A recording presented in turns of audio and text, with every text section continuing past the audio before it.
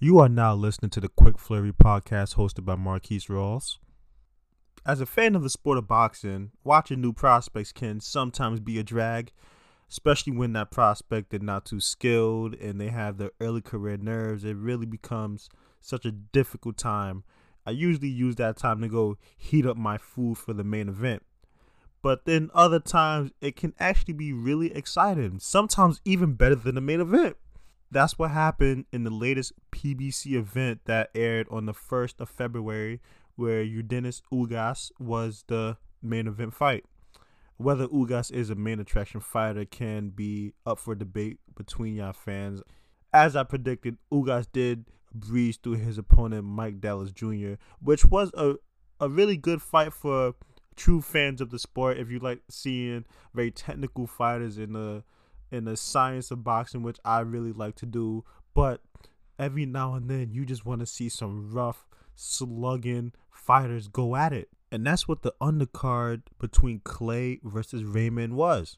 Raymond was the up-and-coming undefeated prospect who was given a shot to display his potential skills to a bigger audience on FS1, and Clay was claiming this to be the finale of his somewhat short boxing career.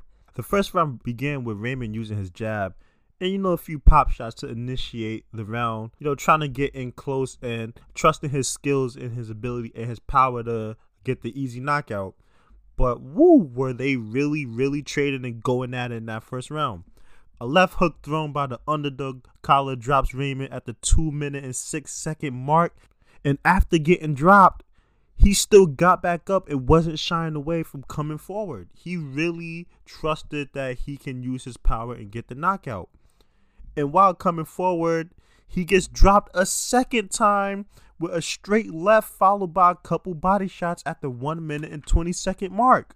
After that second knockdown, the entire arena, they're erupting. They're going crazy right now. The announcers are excited just as I was.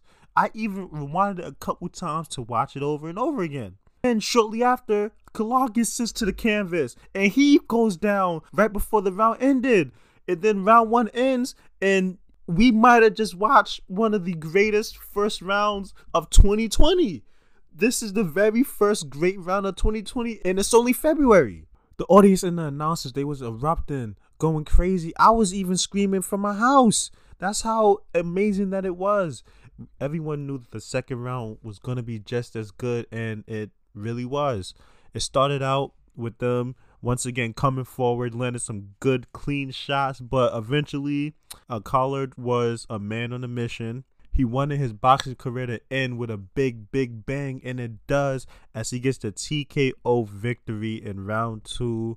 Not too often can you find an undercard that's arguably better than the main event fight. Not saying that the main event was a bad fight. The Ugas versus Dallas was definitely a good fight, but as I said before, it was more so for the passionate followers of the sport. I wouldn't recommend it to a casual boxing fan. I will only recommend it to someone who is passionate about the sport and they love watching the different types of fighters and they love the technical aspects of the sweet science of boxing. But that undercard, it was just amazing. It was so good that even a pacifist will admit that it was great.